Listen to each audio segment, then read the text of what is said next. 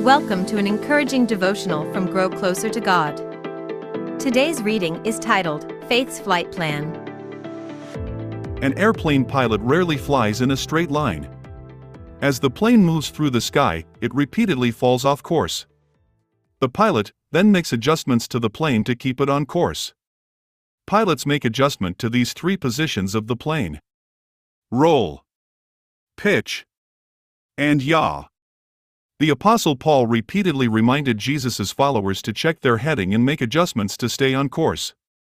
In 1 Corinthians 15, Paul starts out with three positions that we must constantly check and course correct if necessary.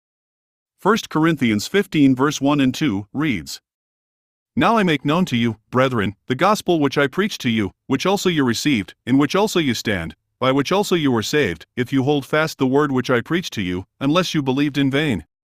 The first thing you need to check is your encounter with Jesus. How did you come to believe in Jesus? In many churches, they have altar calls, that time in the church service where the leader asks people to come forward to give their hearts to Jesus.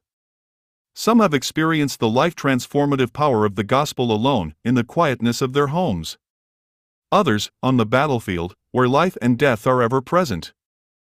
However you came to believe in Jesus, it's important to remember that moment when your life was changed. The second thing you need to check is your walk.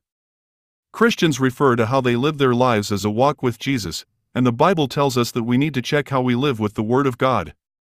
Are we walking in a way that is pleasing to God? That constant evaluation is important to maintaining and pursuing God's destination. The third thing you need to check is your grip.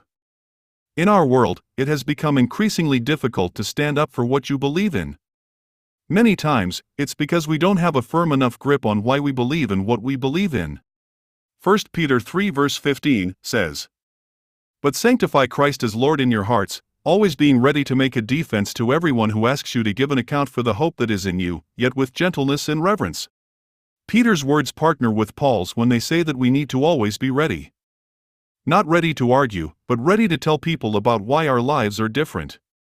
Our grip on the Word of God should be strong and not easily shaken. Paul's reminder that we should always be remembering our encounter, walk, and grip should be an encouragement to us today that we are in the family of God. We should also remind ourselves that these three things are to move us forward and out into the world to tell others about Jesus and how living for Him has made all the difference in the world. As we reflect on these three crucial aspects, encounter, walk, and grip, let's consider practical ways to apply them in our lives. 1. Create intentional moments of reflection. Set aside time regularly to reflect on your encounter with Jesus. Remember the moment when your life was transformed, and express gratitude for His grace. Psalm 77 verse 11 and 12 reads, "I will remember the deeds of the Lord, yes, I will remember your wonders of old. I will ponder all your work and meditate on your mighty deeds." 2. Daily examination of your walk. Develop a habit of examining your actions and decisions in light of God's Word. Ask yourself if your walk aligns with the principles of love, compassion, and righteousness found in the Bible.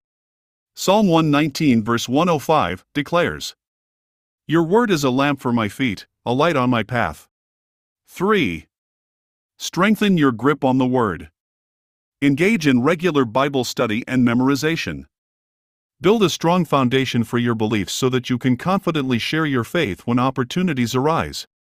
2 Timothy 3 verse 16 and 17 says, "All Scripture is inspired by God and profitable for teaching, for reproof, for correction, for training in righteousness, so that the man of God may be adequate, equipped for every good work."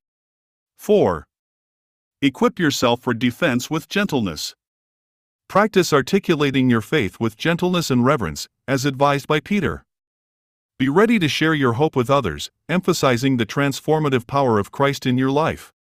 Colossians 4 verse 6 reads, "Let your speech always be gracious, seasoned with salt, so that you may know how you ought to answer each person." 5. Engage in evangelism. Use your own story of encounter, walk, and grip as a tool for evangelism. Your authenticity and personal experience can have a profound impact on those around you. Matthew 28 verse 19 and 20, Jesus says, "Go therefore and make disciples of all the nations, baptizing them in the name of the Father and the Son and the Holy Spirit, teaching them to observe all that I commanded you, and lo, I am with you always, even to the end of the age.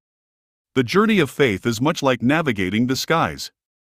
Regularly checking our encounter with Jesus, aligning our walk with His teachings, and maintaining a firm grip on the Word of God are essential for staying on course.